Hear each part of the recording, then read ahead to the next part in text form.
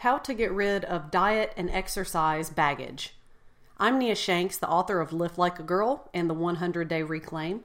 Thank you for listening to this audio article.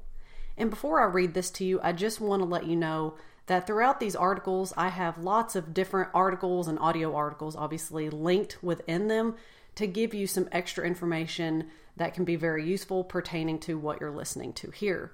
So if you're interested, be sure to go and check out these articles so you can click on the accompanying links. Or if you'd like to listen to this podcast, just be sure to listen to a lot of them so you can get the other information that I mention here. Let's go ahead and jump in. To progress from using exercise as punishment for overindulging or skipping workouts to it being a form of self-care and empowerment.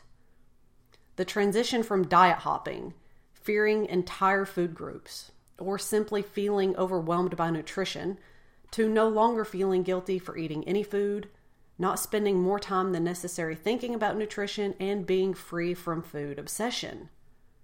I talk frequently about those things, and many people say that all sounds wonderful, but how do they actually make the transition, particularly if they have a lot of diet and exercise baggage that's accumulated over the years?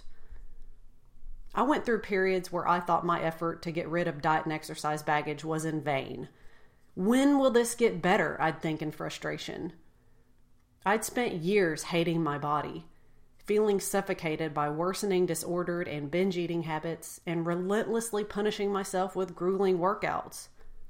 I just wanted some relief. To go from the theoretical, that sounds nice, to the concrete, I've made noticeable improvements. There are 3 must-have ingredients. Practice. Have action-oriented steps to take, and take them often. Perhaps you need to simplify your nutrition. Stop chasing a smaller number on the scale. Make workouts solely about discovering what your body can do. Or just stop being so hard on yourself. If you feel overwhelmed and don't know where to start, choose 1 or 2 big things and focus exclusively on them. Do the necessary things consistently. The second, patience. Just like you can't drastically change the appearance of your body in 4 weeks, neither can you completely make over your mindset in such a short time either. Know this will take time, and be okay with that. And the third thing, persistence. Don't stop striving for improvement.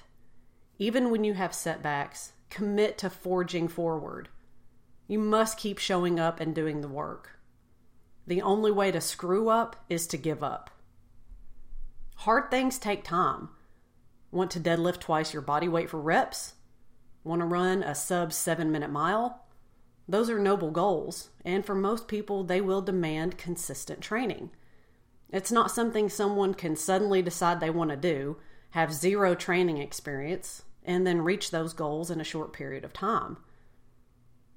As another example, you don't wake up one day and say, I'd love to play the piano, and instantly play beautiful music the first time your fingers touch the keys.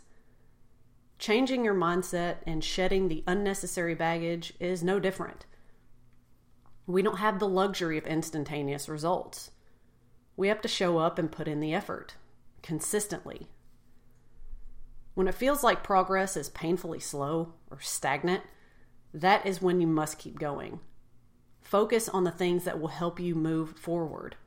Practice, patience, persistence, and keep grinding away. It can get better. It does get better. It will get better. It just may take some time. Thank you for listening. Have a wonderful day.